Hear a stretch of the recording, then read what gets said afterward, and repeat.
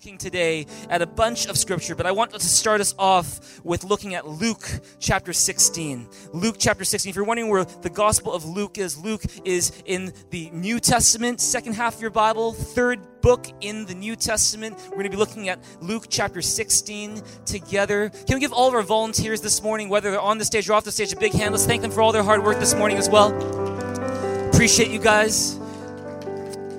And as you're flipping to Luke chapter 16, I'm going to ask my friend Jerry to help me show something to you guys this morning, because we are doing a series here at Thrive. It's called Sweeter Than Honey. Everyone say Sweeter Than Honey. And this series is all about relationships. It's because we really believe that the most important and the most precious gift that we have in life is our relationships. If you believe that, say amen. And more than the money you make, more than the records you break, more than the vacations you take, what's going to determine your happiness, what's going to define your success in life is the quality of your relationships. And that's why over the past several weeks and over the next couple weeks, we're doing a series here at Thrive called Sweeter Than Honey, where we are looking at 8 essential keys to having sweeter, stronger relationships, whether it's people at home, people you work with, your friends outside. And in case you are just doing a bit of catch up and you're here and you're new to Thrive, this is a little summary of some of the stuff we've covered over the past 6-7 weeks so far. I've asked my good friend Jerry to flex his muscles a bit for me and to show us what we call our Sweeter Than Honey bucket. We just got this at a hardware store, and our team decorated with the different keys that we've been learning about in our Sweeter Than Honey series. And so we start off talking about gratitude. Everyone say gratitude. Even when your circumstances seem dark, we got to choose an attitude of gratitude. It'll keep us afloat when you want to sink. Respect. Everyone say respect. It's about treating other people with value and worth. Another one we talked about was empathy. Everyone say empathy. It's learning to stand in the shoes of someone else and feel what they feel. Another one we talked about was humility. Everyone say humility. It's learning to put others in front of yourself. Another one we talked about a couple weeks ago was boundaries. Everyone say boundaries. Is that for healthy relationships, we need healthy boundaries. Last week, we had Pastor Chris Hippie from City Central Church, and he provided us with a really cool message on forgiveness. Everyone say forgiveness. And from time to time, when there's hurt in relationships, we need to forgive. Can we thank Jerry for flexing his muscles this morning and helping us show that right now? Thanks so much, Jerry. Today, I'm here to share with you the 7th relationship key that we're talking about in the Sweeter Than Honey series. Have you guys enjoyed this series so far?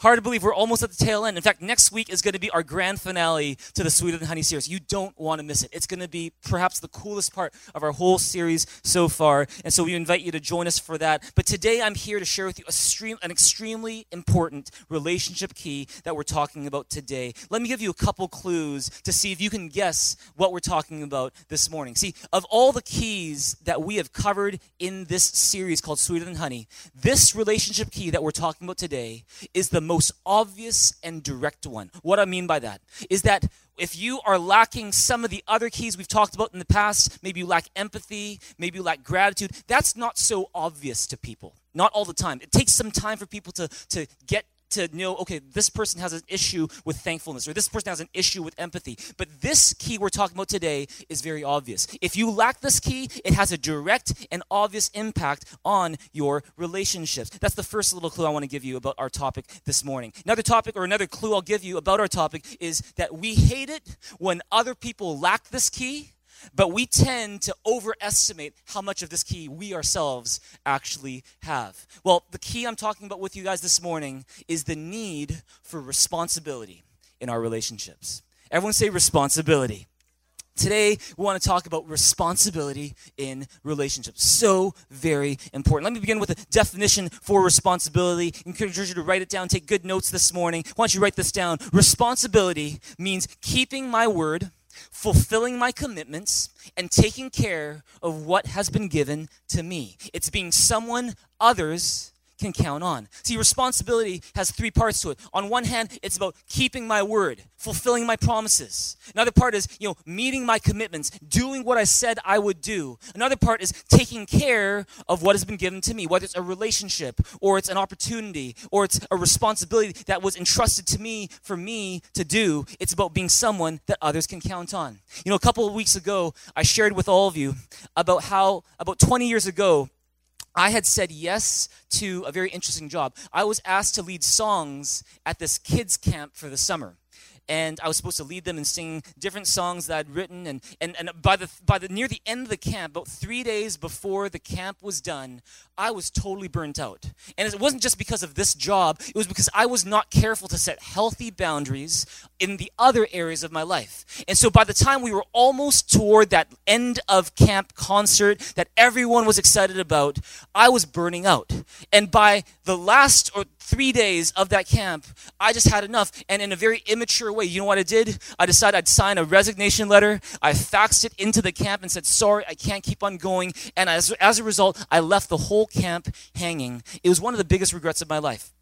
And the reason why I mention that is this, is you might try to give me the benefit of the doubt and say, you know what, JB, you were young. JB, you didn't know what you were doing. You were exhausted. You were stressed. But I can say this, is that if JB in 2017 could somehow take a DeLorean and travel back in time to JB in 1997, JB in 2017 would find that skinny, scrawny JB in 1997 wearing a bad undercut and baggy jeans. He'd put his hand on his shoulder and say, JB of 1997, can we talk? Can I lay hands upon you? Not hands of prayer, but maybe the closed-fisted type of hands. And can I tell you that behavior was pretty irresponsible? Because you weren't responsible with what you were given, people were hurt. Your reputation was damaged. Relationships were damaged. People who look up to you, they have a confusing message now. People who watch you, you didn't set the best example for them. And as a result, it will only be because of God's mercy and grace that you will ever be given a chance to lead in a similar capacity again. It's because being responsible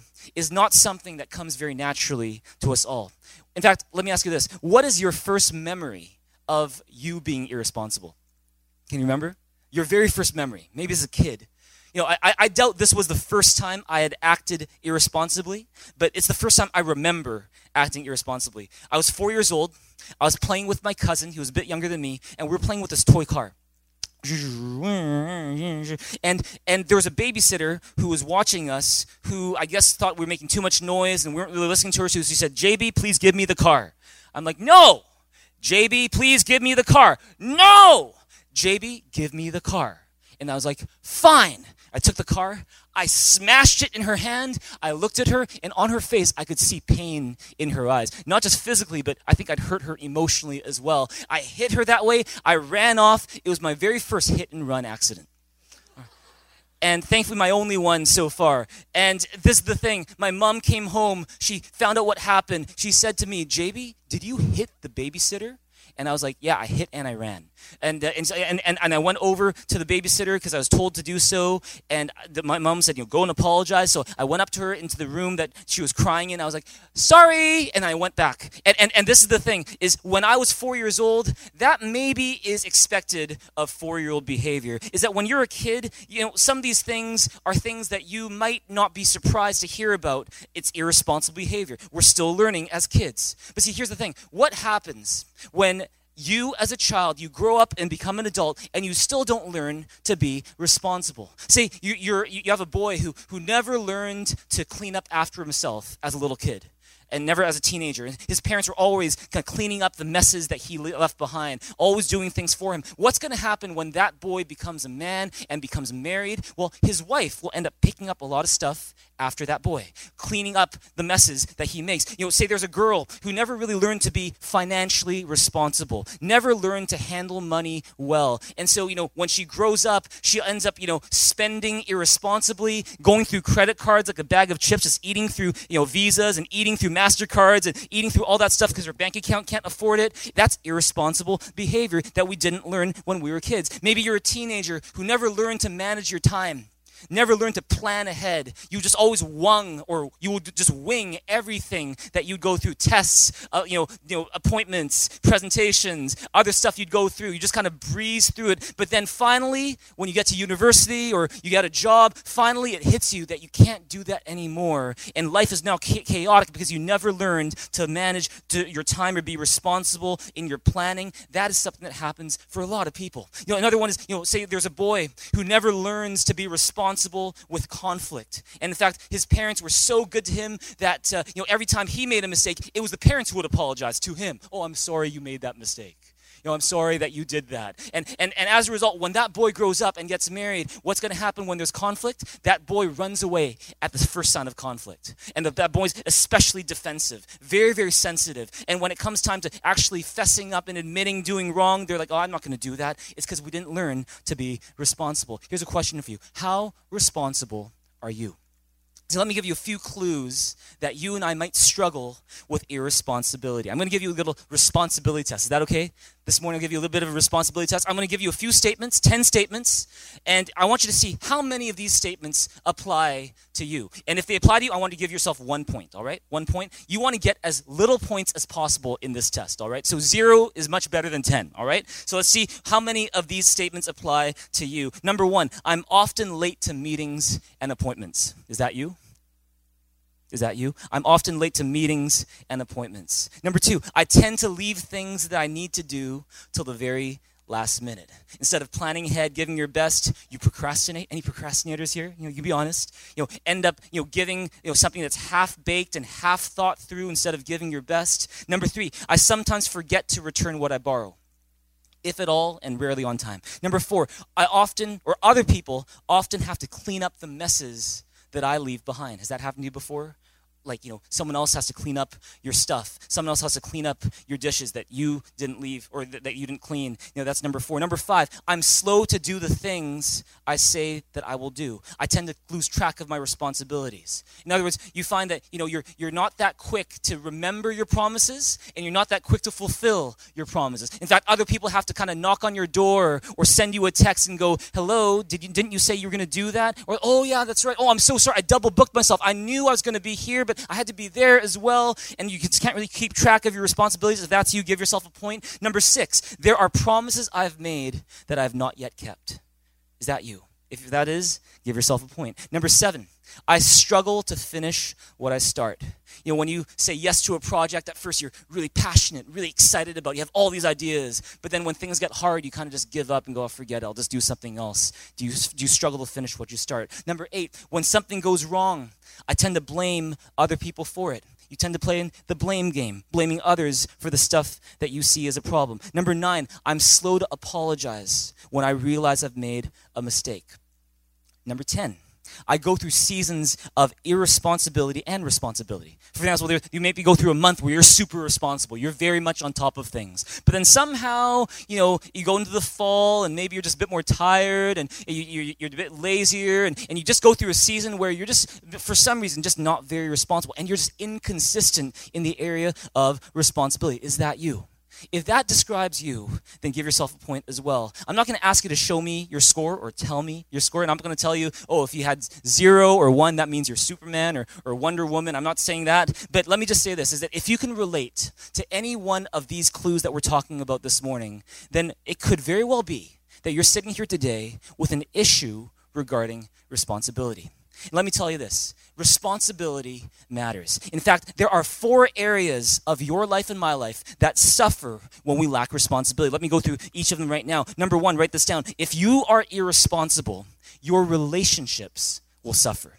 See, the number 1 area where your life suffers is in the area of relationships when you are irresponsible. No matter how much chemistry you might think you have with someone, no matter how compatible you guys think you naturally are, no matter how good looking or how talented you think you are, if you are irresponsible, you will end up hurting that other person. And at the very best, in the best case scenario, irresponsibility is irritating.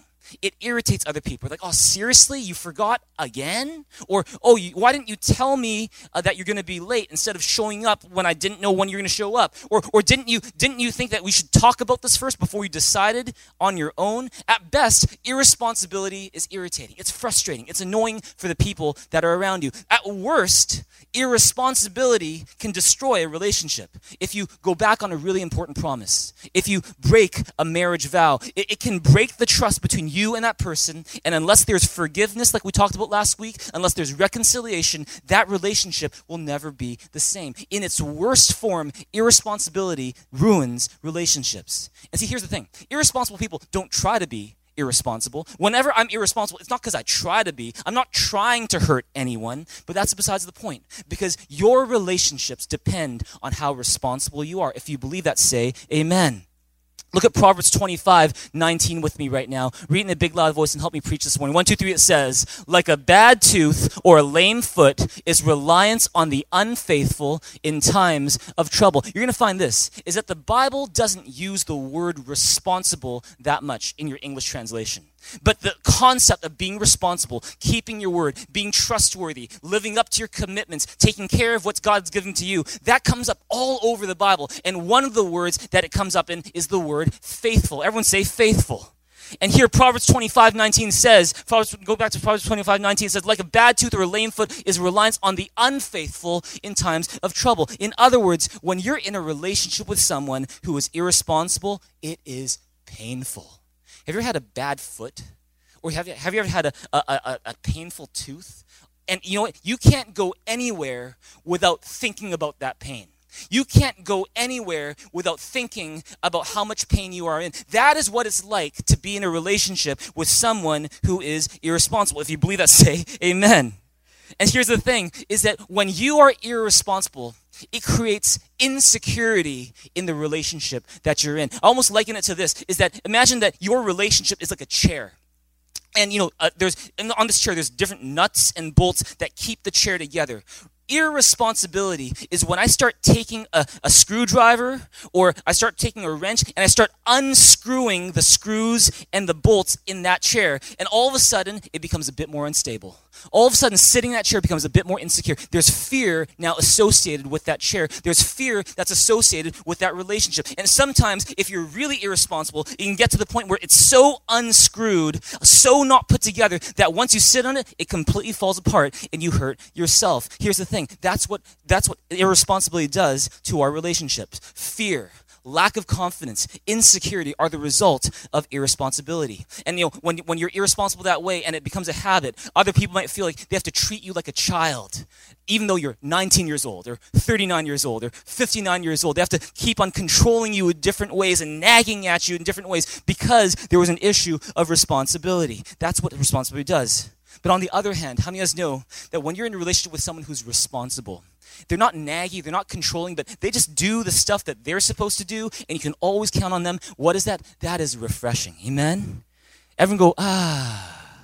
See, it's refreshing. It's like a cool drink in the middle of summer. In fact, this is how the Bible puts it. Look at Proverbs 25:13. What does it say? It says, like the coolness of snow at harvest time is a trustworthy messenger to those who send him. He refreshes the spirit of his masters. It's almost like you imagine the hottest day of the summer where it is crazy hot. You don't want to go outside. It is scorching hot. And then all of a sudden you just have snow that comes down and it kind of melts on your shoulder. Ah. That's what happens when you're in a relationship with someone who is very responsible. It is refreshing. If you believe that, say amen. Here's the thing. You and I, we cannot maintain healthy relationships without having a high degree of responsibility. Because if you're not responsible, what's going to happen to your relationships? You're going to find that you bounce around a lot like a ball, like a basketball. You're bouncing from one set of friends to another set of friends because that old set of friends doesn't trust you anymore. Or you go and bounce from one company to another company, or one church to another church, or one boyfriend or girlfriend to another boyfriend or girlfriend. And that's what happens when there's irresponsibility, is that your relationships suffer. Number 2, if you are irresponsible, your reputation will suffer. Say you're the boss of your own business. You come up to one of the people on your staff and you're like, hey, I think there's a report that's due today. How's that going? Oh, is it today? Are you serious? Oh, so sorry. I thought that was like next week. I'm sorry. Okay, yeah, I'll get to it. And say next week rolls around and he still doesn't give it to you. And you're like, hello, I thought we said it was next week. Oh, I'm sorry. I'll give it to you the next day. You come to him next day. Still, it's not done. He's, oh, sorry, I forgot. And then finally, when it comes to like 2 weeks later, then he sends the report and says, sorry, I'm late. And after a while, if that keeps on happening, you're going to look at that person on your staff and go, you know what?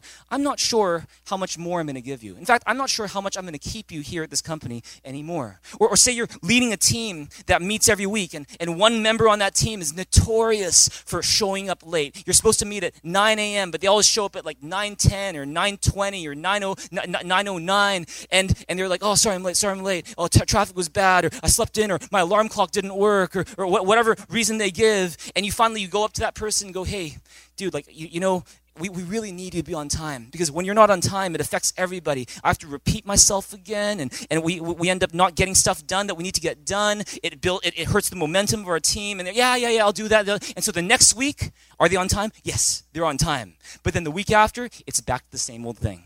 And it's almost as if all those reminders didn't make any difference at the end. And see, whether it was unconscious or conscious, whether it was unplanned or planned, the bottom line is it was irresponsible. And if you have a habit of being irresponsible, sometimes it'll get to the point where it starts to really affect your reputation, where people will look at this person and go, you know what, don't count on this person for too much. Keep a distance from this person. Don't get too close. Don't expect very much from this person, because if you do, you're just going to be disappointed. When we are irresponsible, it hurts our reputation. Let me ask you this question. What is your reputation when it comes to being responsible? If I were to ask the people who know you the best, people you live with, people that you work with most closely, how responsible is Sally? How responsible is Sam? What would they say? Would they say, yeah, this guy's really trustworthy. This guy, he's so responsible. He's always on the ball. Or will they say, I don't know. He's like here and there, mama, hoo, you know, like, or he's like, he's kind of flaky, a little inconsistent, a little forgetful. What would they say about you?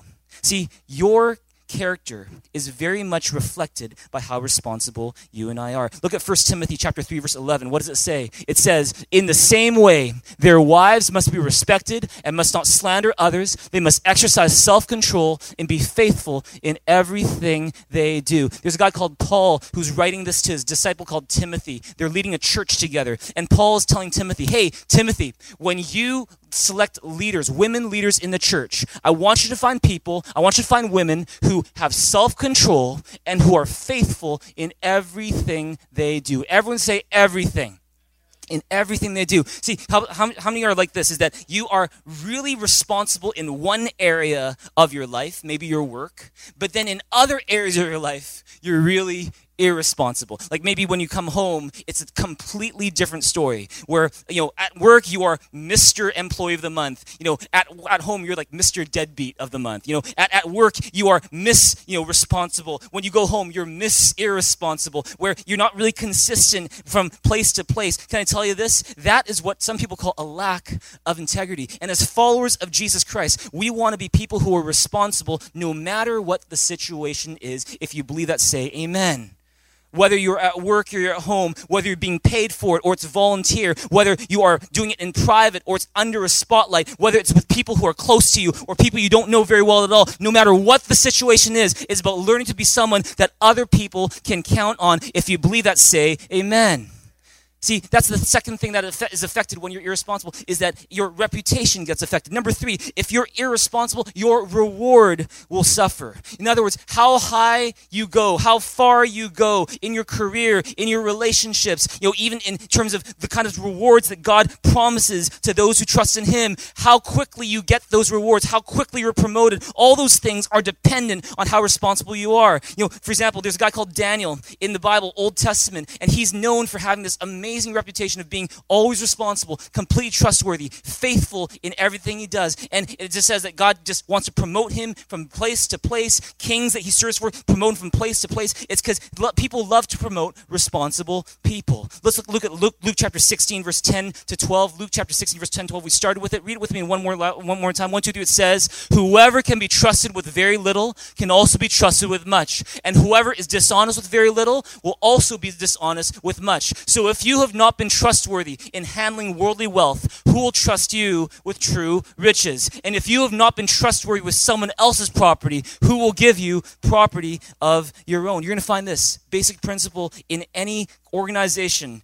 When you see someone who's faithful, responsible, trustworthy, you want to say, yeah, you'll want to give that person a promotion, want to give that person more responsibility. Opposite's also true. You see someone who's not very responsible, who often forgets, can't be counted on. You're like, you know what? You can stay there right now, for now, but maybe you won't have even what you have right now. See, in the kingdom of God, write this down. In the kingdom of God, forgiveness is free, but trust is earned.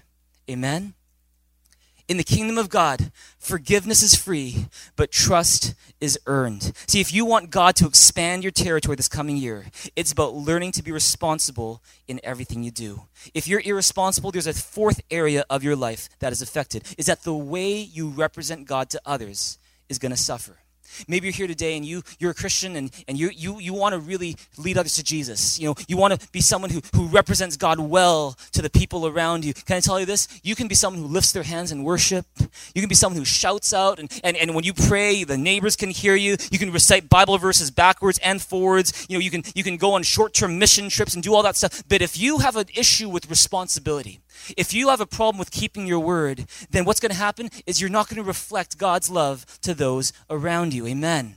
How well you represent God to other people, it depends on how responsible you are. It's because one of God's greatest characteristics is responsibility, is that he is faithful to the end. He keeps his promises. You can depend on him. Look at Psalm 33, verse 4 with me. Read it in a loud voice. 1, 2, 3. It says, "For the word of the Lord is right and true. He is faithful in all he does." God is responsible. Look at next one. Psalm 145, verse 13 says, "The Lord is faithful to all his promises and loving toward all he has made." God is faithful to his promises. He keeps his word. Look at 2 Timothy 2, 11 to 13. Read it with me in a loud voice. 1, 2, 3. It says, "Here is a trustworthy saying. If we died with him, we will also live with him. If we endure, we will also reign with him. If we disown him, he will also disown us. If we are faithless, he will remain faithful, for he cannot disown himself."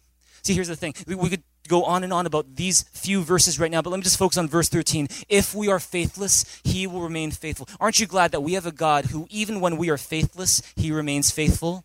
Amen? That even when we mess up, he never messes up. Even when we sin all the time, he still looks at us with mercy, with compassion. That's the kind of God that we serve. And the reason we know that is because of the cross where Jesus Christ died. Is that when we were completely irresponsible, when we did not meet our commitments, when we didn't do the things that we were supposed to do, when we had sinned against God, rebelled against him, done things our way, not God's way, the Bible says we were separated from God because of our sin. But God didn't leave us in that state because he loved us. He sent Jesus Christ to die on the cross for our sins. He sent Jesus Christ, his own son, to live a life that only God in the flesh could live, a completely responsible life, a life that met all of God's requirements. And then he died on the cross, and what did Jesus do? He took responsibility for your sins and my sins. He said, all those mistakes, put them on me. All those failures, put them on me. Put all those sins, put them on me. He died on the cross to take responsibility for us, because that is the amazing God that he is. Even when we were faithless, he remains faithful. Come on, give God a big, big hand here in this place, because that is the God that we serve. Come on, give God a big shout in this place right now. Come on. Aren't you glad that we have a God where even when we are faithless, he remains faithful? Amen. Amen. Praise God. We have an amazing God who loves us just the way that we are. And the reason why he shows us such tremendous mercy and grace, the reason why we can keep on coming back to him whenever we mess up, is not so that we can keep on making the same mistakes, but so that we can continue on to live a life where we are blessing the people in our lives. If you believe that, say amen.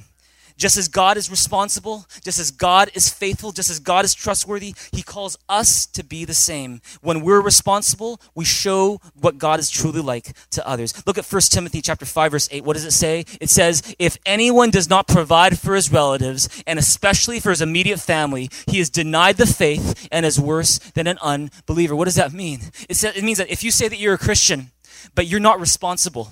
If you say you're a Christian, but you don't take good care of your family, you kind of forget a lot of the stuff that you should be doing for your family, and you're just someone who says you're a Christian, but you're not responsible. What is that? The Bible says you've denied the faith and you're worse than an unbeliever. It's to say that if we want to represent God well, it begins with how responsible we are to the people around us. If you believe that, say amen. Look at 1 Corinthians 4:2. What does that one say? It says this: "Now it is required that those who've been given a trust must prove faithful." Let me ask you this question. What are some things that God has entrusted to you? We've all been entrusted with things. People in our lives. Talents. Time. Opportunities. Experiences. Stuff that other people might not have that we have been uniquely given. God has entrusted to us, and the Bible says it is required of those who have been given a trust that they must prove faithful. It's about being responsible. Here's a question for you today. What is one area in your life where you need to be more responsible? Maybe it's when it comes to life at home.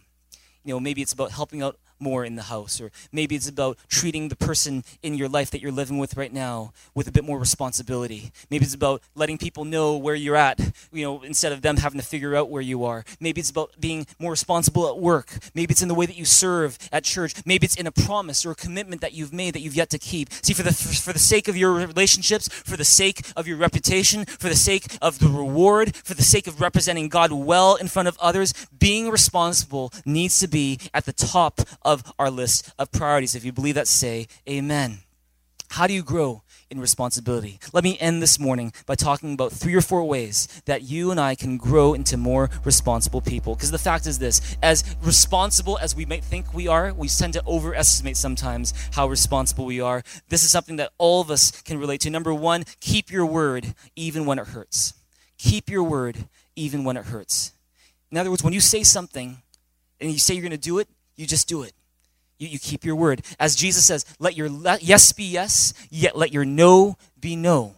In other words, people can rely on what you say. One of the biggest differences between a responsible person and an irresponsible person is in the way they look at the commitments that they make and the promises that they give. Look at Psalm 15, 1 and 4 with me. Read it in loud voice. 1, 2, 3, it says, "Who may worship in your sanctuary, Lord? Who may enter your presence on your holy hill? Those who keep their promises even when it hurts." If you have your Bibles in front of you, you can underline those words, even when it hurts. Jesus showed us what that's like, is that he promised, I'm going to die on the cross for your sins. I'm going to do what no one else can do, is I'm going to pay the penalty for the sins that separate you from God, and he paid for us on the cross, even when it cost him his life. Jesus kept his promise, even when it hurts. And God calls us to be similar, keeping our promises, even when it hurts. See, the irresponsible person is someone who treats their commitments very lightly.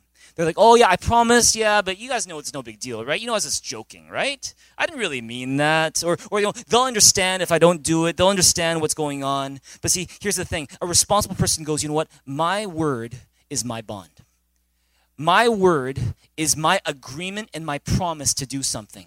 And so I'm going to do it even if it hurts me. I'm going to do it because my character and my reputation depend on it. I'm going to do it because other people are counting on me to do it. You're going to find this. Irresponsible people, when they are hurt in any kind of way, they will drop their responsibilities right on the spot like a hot potato. Like, they'll be like, you know what? Oh, I got the sniffles today, so I can't come into work today. I'm sorry. Whereas someone who might have the flu or might be super sick, a responsible person would go, I'm going to still go in there even if I'm not at my best. I'm going to do what I said I would do. It's the difference between an irresponsible person and a responsible person. See, here's the thing. Deuteronomy 23:21 says it this way. Read it in a loud voice with you. It says, "When you make a vow to the Lord your God, be prompt in fulfilling whatever you promised him. For the Lord your God demands that you promptly fulfill all your vows, or you will be guilty of sin." It's not just people who are counting on your word. God is counting on your word as well. Look at another one. Ecclesiastes 5, 4 and 5 together. What does it say? Ecclesiastes 5 says, "When you make a vow to God, do not delay in fulfilling it. He has no pleasure in fools. Fulfill your vow." Turn to the person and give him a high five and say, fulfill your vow. Fulfill your vow. Let me ask this question. Are you someone who fulfills your vows? Are you someone who keeps their word? Is there a promise that you've made to someone that you are still not keeping? Do you have a tendency to maybe stretch the truth or to use your words very lightly or to lie?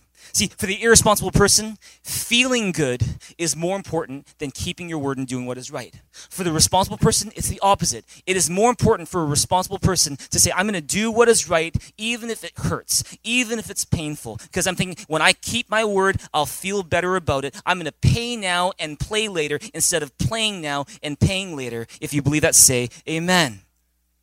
In one area where we are challenged as a church is in the area of tithing. That we challenge you guys, everyone including myself, to tithe 10% of our income as per the word of God. And can I tell you that sometimes that can be a challenge for people who, including for ourselves, where we're looking at our finances and looking, oh man, what's going to happen if we tithe 10%? The first 10% comes off and goes to God. What about us? What's going to happen? And what we found, Pastor Charlene and I, is that I found this one of the things about Pastor Charlene that I've learned over time is that she is one of the most responsible people that I've ever met. In fact, she's probably probably the most responsible person that I know. And in terms of tithing, she's always, from the very beginning of our relationship, she's always been very, very adamant that, you know what, we need to tithe. We need to tithe no matter what the circumstance is, even when it hurts. And we found this every time we've tithed, just as the Bible promises in Malachi chapter 3, is that when you put your word, when you put your action behind the words that you speak, when you fulfill your promise to tithe, what ends up happening is that God ends up blessing you in ways you could have never expected. You know, I can remember times when we were, running low on finances, and we would, say, okay, we're just going to tithe anyways, and just trust that God's going to be faithful to His promise and keep His word. And we end up tithing it, and it's a bit painful. There's maybe a little bit of blood on the envelope, and it's just kind of. And then we find at the end, just like maybe days later, a week later, a month later, something comes in, an unexpected gift, some kind of allowance, some kind of new income that comes in that we never expected would take place. It just goes to show that God honors those who keep their word. Amen. Is that when you seek his kingdom first, He adds everything you need, and it begins when you keep your word. Tell a person to keep your word. Amen. Number 2, if you want to become a more responsible person, me included, don't make promises you can't keep. Count the cost before you say yes. Let me ask you a question. Have you ever made a promise you couldn't keep? I think we all have. Can I tell you a stupid promise that I made that I really couldn't keep? Can I tell you? Let me tell you a promise that I made many, many years ago. I had a friend where he would call me every single day. After school, every single day he would call me. And, I liked the guy, but I just didn't really want to talk to him every single day. In fact, it was kind of, there's some issues in that friendship, and he would just keep on calling, and we were talking a lot about his issues and his problems and all that stuff. And it got to the point where I was like, you know what, I really don't want to talk to this guy every day. I like the guy, but I don't want to talk to him every day. So I told him this. How about this? Is instead of you calling me at 4 p.m. every afternoon, can I do this with you? I'll write you a letter every day, okay? Okay? I'm going to write you a letter every day. Because for me, it was less painful to write a letter than to talk all the time. And so that's what I did for the next 2-3 weeks. Every single day, I'm writing a letter. Every single day. By day 21, I'm like, I have nothing else to write to this guy anymore. Like, I'm even surprised I've gotten to day 21. And finally, I went to him with a stack of letters and said, I'm so sorry. I can't keep going this way. Can we please do something different? And a part of him was kind of hurt. And I was embarrassed because I made a promise that I couldn't keep. And Jesus, 2,000 years ago, before I made that dumb promise, said something about dumb promises. Look at Luke chapter 14, verse 28 with me. Read in a loud voice. 1, 2, 3, it says, suppose one of you wants to build a tower. Will he not first sit down and estimate the cost to see if he has enough money to complete it? For if he lays the foundation and is not able to finish it, everyone who sees it will ridicule him, saying, this fellow began to build and was not able to finish. What's the lesson here? Is that part of being responsible is about counting the cost before you make a promise. It's about not being too quick to say yes to anything and everything. It's about being careful with what promises you make. If you believe that, say amen. Look at Proverbs 20:25 with me right now. What does it say? It says, it is foolish and rash to make a promise to the Lord before counting the cost. Sometimes it is better to never promise at all than to give a promise and not be able to fulfill it. Here's a skill that I've learned, and I try to apply this to different situations, including at work, is, sometimes we'll have people needing things by a certain time, right? Oh, when can you get that document to me? When can you do that for me? When can this car be fixed? When can we have that lesson or have that appointment? And you know what? There's always going to be that temptation in you to want to give that person the soonest available time that you can possibly do if you burn the midnight oil and you burn the candle at both ends. And it's like if you squeeze everything and maybe push some things to the side, maybe don't see your kids for a week, and then you say, okay, I'll meet you on that day, which is the soonest day you can possibly think of, and then only find yourself not being able to meet that commitment. Has that ever happened to you before?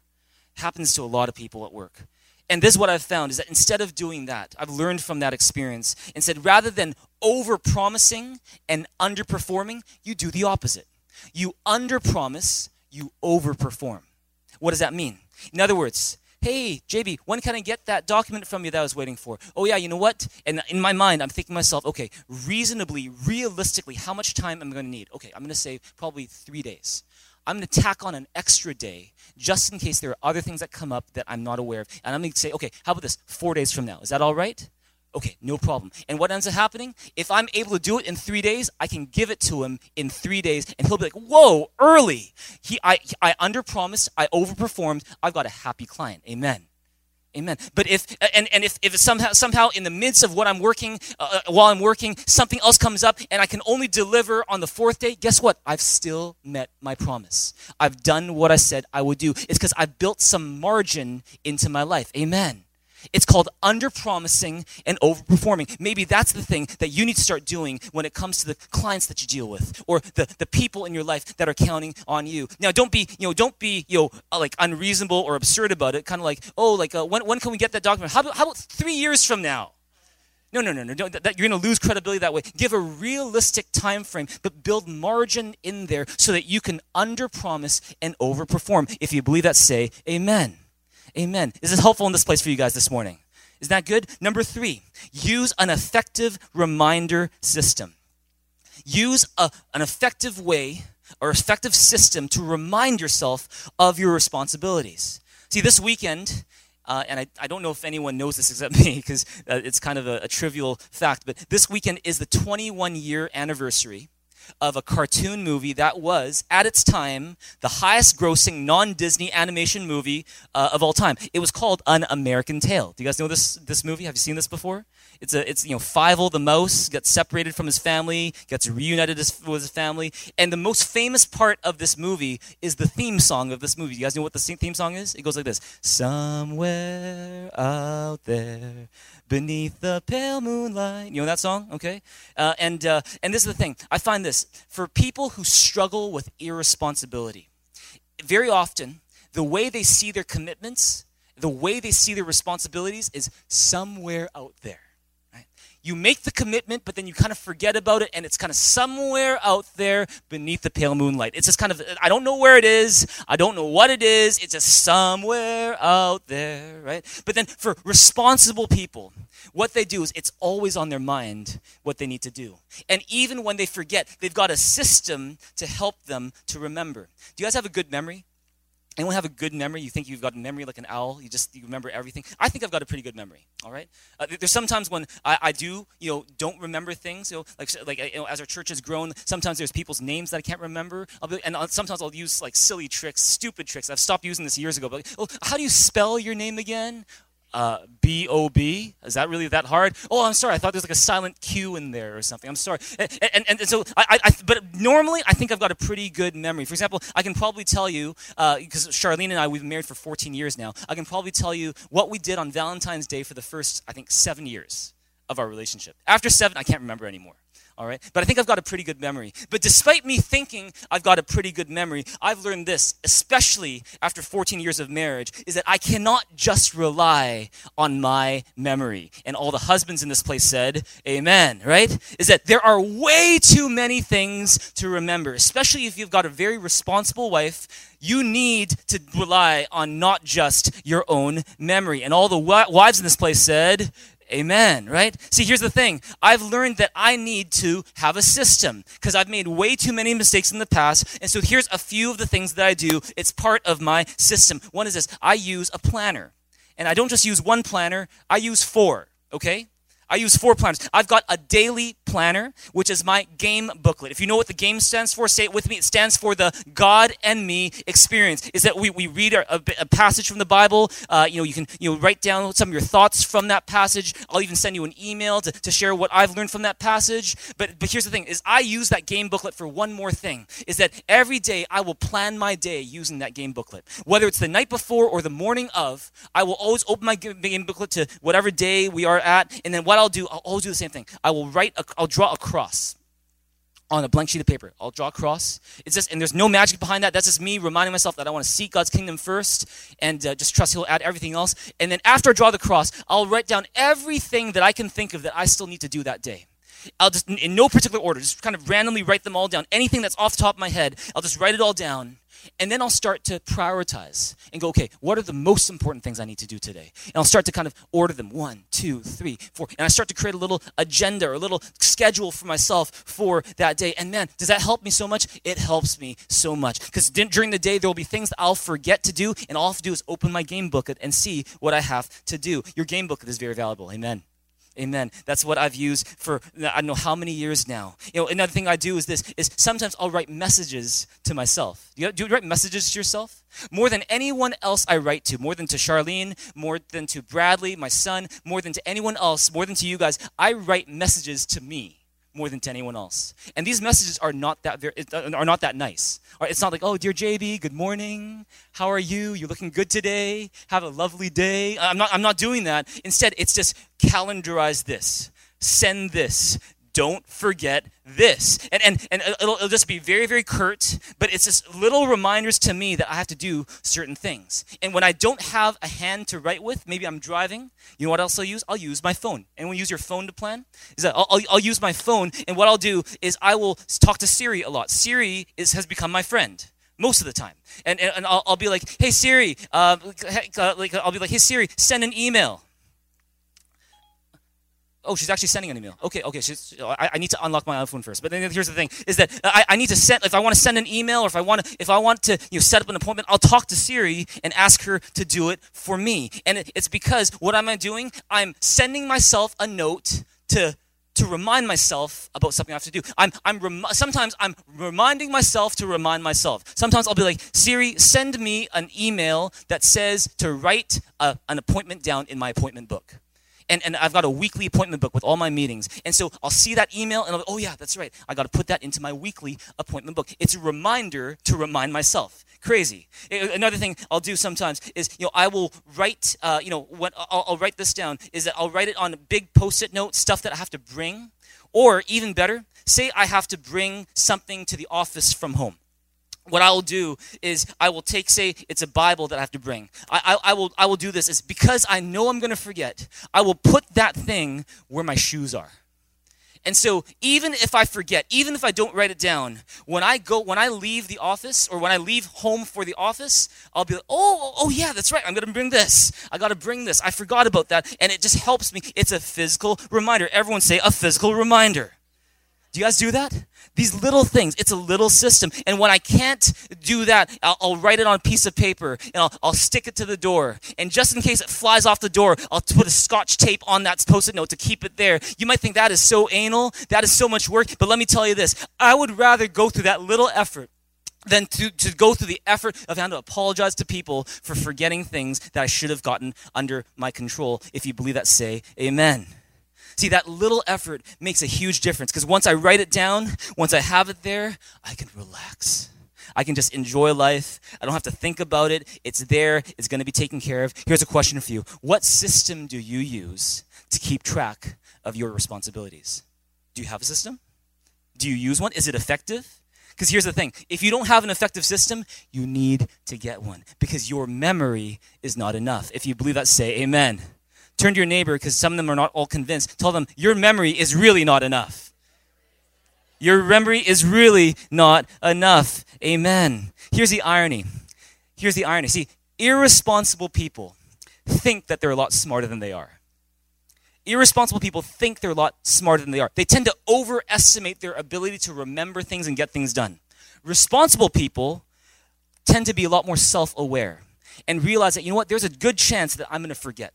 There's a good chance that I'm going to completely lose track of this. And so I'm going to put myself a reminder just in case I forget. That's creating a system. That's also why here at Thrive, when you're reading or listening to the message, we encourage you to write notes. Why is that? It's because when you write notes, even if you never look at those notes again, the process of typing something down, keep my word, or Luke chapter 12, when you do that, when you write down that note or type down that note, just that process alone helps you to digest and retain what you're hearing. Amen. And when you go to small group, you've got something to share. I even have one guy in the church who whenever he goes on mission trips and he has to give an impromptu sharing to people, that he's just met and he doesn't know what to do, he will take out his sermon notes from Thrive Church and he'll start just reading his sermon notes that way. He's got something to bless others with. It's because when you write down something like that with a system, you're able to bless your relationships. If you believe that, say amen. Deuteronomy 6:6-9 says it this way. Read in a loud voice with you. 1, 2, 3, it says, "These commandments that I give you today are to be upon your hearts. Impress them on your children. Talk about them when you sit at home and when you walk along the road, when you lie down and when you get up. Tie them as symbols on your hands. Bind them on your foreheads. Write them on the door frames of your houses and on your gates." What's going on here? See, Moses, he's telling his people, God's commandments are for your success, for your prosperity, for your protection. You need to remember them. And so don't just think, okay, I'll remember it. It's somewhere out there. But he says, you know what? Make it something where you are reminded of it every single day in a physical way. Write it down. Write it on your door frames. Write it on your gates. Even wear God's word on your clothes as a way to remind yourself of what is most important. It's creating a system. Do you have a system? We need a system for helping us determine what we need to do so that we don't forget. If you believe that, say amen. Number 4, and we're going to end today, is that if you want to become someone who grows in responsibility, then the 4th thing we need to do is apologize when you've messed up. Apologize when you've missed the mark. You know, I missed the mark earlier today. Do you know what happened? Despite this whole system that I shared with you guys this morning, I didn't use that system this morning. You know what happened? I was kind of in a rush to get here from home, and Charlene, she said before Pastor Char and I said goodbye, she was like, "Hey, JB, you're going to be great," because she's so encouraging. She's like, "Oh, you're going to be great. Oh, by the way, can you bring some of the lunch boxes that I put there on the counter? Can you bring them with me?" I was like, "Okay, no problem, I got it." And then I didn't put it at my shoes, okay? Thank God, because it would kind of, taste kind of weird if I did that. I didn't write it down. I didn't Siri it. I didn't do anything. And what I did, I walked out the door without the lunch boxes. And I came back. I came here to Thrive Center, and I was like, oh my goodness, I just forgot what Shar told me to do. So I was like, Shar, I'm so sorry. I forgot the lunch box. She's like, it's okay. But here's the thing. If I knew what I did, but I didn't apologize, I think Shar might be kind of mad at me right now. Yeah? Praise God, she's smiling and laughing right now. But see, here's the thing, is that apologizing is so important. It's part of being responsible. It doesn't make everything okay. It doesn't mean that, it's a magic spell that turns everything back to the way it used to be. But saying sorry at least shows the other person that you are responsible or you feel responsible. Amen.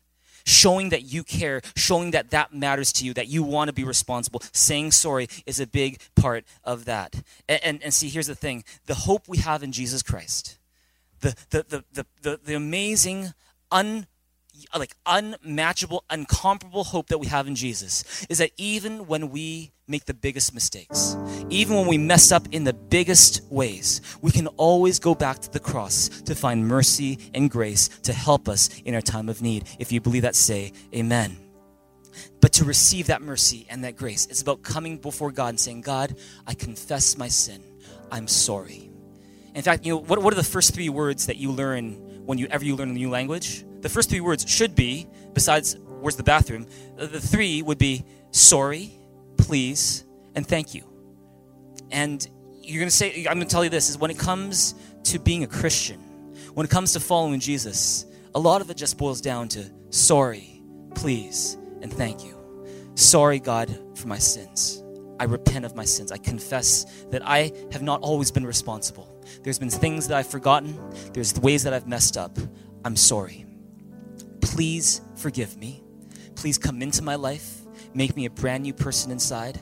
Thank you that Jesus Christ died on the cross for my sins so that I could be born again, so that I could be forgiven, so that I could have a brand new start. If you believe that, give God a big, big hand here in this place right now. Sorry, please, and thank you. Praise God. Let me just end with one little quick story. Have you guys learned something this morning? Really practical this morning. Let me just end with one story. I've shared a lot of mistakes that I've made with you guys, haven't I? You know that your pastor is not a perfect pastor. I try to be responsible. I'm not always as much as I'd like to be, but I'm certainly trying, and I hope you're trying as well. Let me end with one story, which is last Friday. If you were driving from Richmond or anything south of Vancouver over the Arthur Lang Bridge, you would have found that there was a lot of traffic on Friday night going on Russ Baker Way onto the Arthur Lang Bridge. It's because there was a car that was stopped on the side of the road. There was a police car there, and so everything was backed up. And I was really frustrated on that road. You know why? Because that car was me. That car was me. And what ended up happening was I ran out of gas on the bridge. It's the worst place. It's one of the worst places to run out of gas. And the funny thing was, it was our gas meter it was kind of like just under the halfway point. And so I was shocked. I was like, what's going on? And I ran out of gas. And, it was one of those things where, because like, I hate drivers like that, all right? Like they're stalling and you're stalled and you're just like, everything is slow, everything behind you's backed up. And I felt so bad for all the drivers who were kind of waiting behind me to get past me. And some of them were honking. Some had some very interesting things to say to me as they're going. And I'm there, Bradley's in the back seat and we're just kind of waiting. I called, I called a friend and I called some people to help. And praise God, as I'm stressed and stuck on that bridge, a few things happened. One was there was a truck, a really big semi-truck that noticed that I was stuck. And for some reason, he decided just to park right behind me on the same bridge. And I was like, what's going on there? He came out of the car. He went up to the driver's seat, to the driver's window. I rolled down the window and he said, hey, I'm just going to park behind you so that no one hits you from the back. I was like, that's so cool of you, man. And then a police car came, and he parked behind. And he said, hey, everything okay? I was like, hey, I'm so sorry for this. I hate drivers like me. And he was like, don't worry, it happens to us all. And he just kind of waited. Finally, my friend came over with gas. And my friend came, gave this big tank of gas, and I'm filling it up this way. And finally, we're able to get off the road, and I'm able to go back again. And that was a stressful night. I felt bad for those who were passing by me, who were stuck on the road. And in fact, if you were stuck on the road that night, I apologize. Okay, my bad. I'm sorry. But I learned something from that lesson, from that experience, is that God's grace is always enough in our time of need. Amen. Is that we can make some stupid mistakes, but there's always grace to help us in our time of need. We can be very irresponsible, but God's grace is greater than our irresponsibility. Amen? In fact, there's no mistake we'll ever make that God's grace is not big enough to forgive. God's grace is there. And here's the thing. God gives us grace, just like that girl who gave me gas, or just like that policeman who came and helped me out, just like that truck driver came and stepped behind me to protect our car. All those things were things that I didn't deserve, but God allowed those things to happen, not so that I could get into another side road issue, not so that I could lose gas and run out of gas and be stalled again, but so I could just keep on going to where I'm supposed to be. Amen. In the same way, that's God's grace for you. God's grace is there. When we from time to time get stalled, times when we stumble, when we fall, times when we mess up and we're kind of caught in the road and it affects other people, it happens, but God's grace is there to help us keep on going. So if that's happened to you, can I tell you this? Don't give up. Get up. Keep on going, because the best is yet to come. If you believe that, give God a big, big hand here in this place right now. Tell your neighbor, give him a high five and say, I'm so glad for God's grace. Tell someone else, I'm so glad for God's grace. Let's all stand. Let's respond to God in this place. I'm going to invite the worship team to lead us in this song. And we're going to respond to the amazing grace of God. When we were faithless, He was faithful. When we were irresponsible, He was responsible. And because we have a relationship with Him through Jesus Christ, we can learn to be more and more responsible. We can learn to be more and more faithful. We can learn to be more and more trustworthy. And our relationships will be blessed as a result. If you believe that, say amen. Amen. Let's sing this song together as our response to God. Let's give God our worship. Let's give God our thanks for all of His faithfulness and all of His goodness to us. Let's sing this song together right now. Today we've been learning about responsibility, learning that our relationships, our reputation, our reward, and how well we represent God on this earth depend on how responsible we are. And my question for you today is this: is there an area in your life where you need to be more responsible? Is there an area where you need to be more faithful to your promises, keeping your word better, being more thoughtful, taking care of the stuff that God has given to you? Maybe it's at home in your marriage. Maybe it's with your parents. Maybe it's with your kids. Maybe it's in your work, your studies, the way you serve at church or in other places. If that's you and you realize today that responsibility is something you need to work on and you want God's help in that area, on the count of 3, I'm going to invite you to respond to God by raising your hand, and we're going to pray with you and for you because God is here right now. On the count of 3, I want you to raise your hand if you need to work on responsibility and want God's help in that area right now. 1, 2, 3. I want you to just raise your hands right now to God, just as your response to God right now. Just let the height of your hands reflect just how much you need God and His help. And let's just all pray aloud together in this place in your own words, from your heart. Just start talking to God right now. From your heart, just start talking to God right now. Don't worry about what your neighbor's saying. You just talk to God right now. Just take this moment between you and God. Just start to talk to Him right now. Maybe you need to confess some sins to Him. Maybe you just give Him thanks for His mercy and grace. Ask Him for His help because He loves you. He's here with you right now. Thank you, Jesus. Thank you, Father. Thank you for your amazing grace. Thank you, God. Praise your name. Thank you, Jesus. Praise you, God. Thank you, Father. Why don't you pray this prayer with me right now and say, Heavenly Father, thank you so much that even when I am faithless, you are always faithful. Even when I am irresponsible, your mercy and grace reach to me. I right now invite you to fill my life again, because I realize today that I need to be more responsible, especially in the area of, and why don't you just name that area that you need to be more responsible in. You know, God, for me it's my family, or maybe it's for me it's my studies, or for me it's how I relate to people at work. Just start talking to God right now about that. Just say that to God right now. Maybe it's in your marriage. Maybe it's a friendship. Maybe it's a promise that you made that you haven't kept. Just say to God, God, I know I need to be more responsible in that area. And say this with me. God, would you help me? God, would you help me to keep my word? to keep my word, Even when it hurts. even when it hurts. Not to make rash promises. Not to make a rush promise. To have a system. To have a system. Not to overestimate Not to overestimate my memory my memory or my abilities. my memories. So that I could be someone And I be someone that others can count on. that others can count on. Thank you, Jesus, Thank you, Jesus. that my relationships are going to improve that my relationships can because of the decisions I'm making today. be decisions that I make today. In Jesus' name I pray. In Jesus' name I pray. Amen. Can we give Jesus a big hand, a big shout in this place together right now? Hallelujah. Woo. I don't know if you heard me. I said, can we give Jesus a big hand, a big shout in this place right now? Amen. Amen. Amen. Keep your heads bowed and eyes closed. We just want to pray for one last group. Is if you've never received Jesus Christ into your life, maybe you've been to church before, but you've never received Christ into your life. Maybe you've heard about God's love, but you've never received Christ into your life. Maybe you think you're a Christian, but you've never actually invited Jesus into your life. Then we want to give you an opportunity to do that today.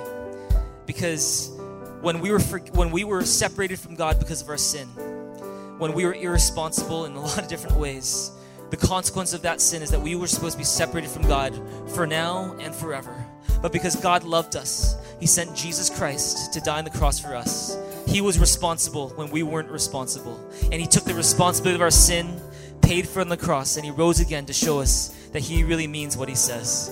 And so if that's you in this place and you've never received Christ into your life, I'm going to invite you to just pray a prayer as simple as the one we're going to lead you in.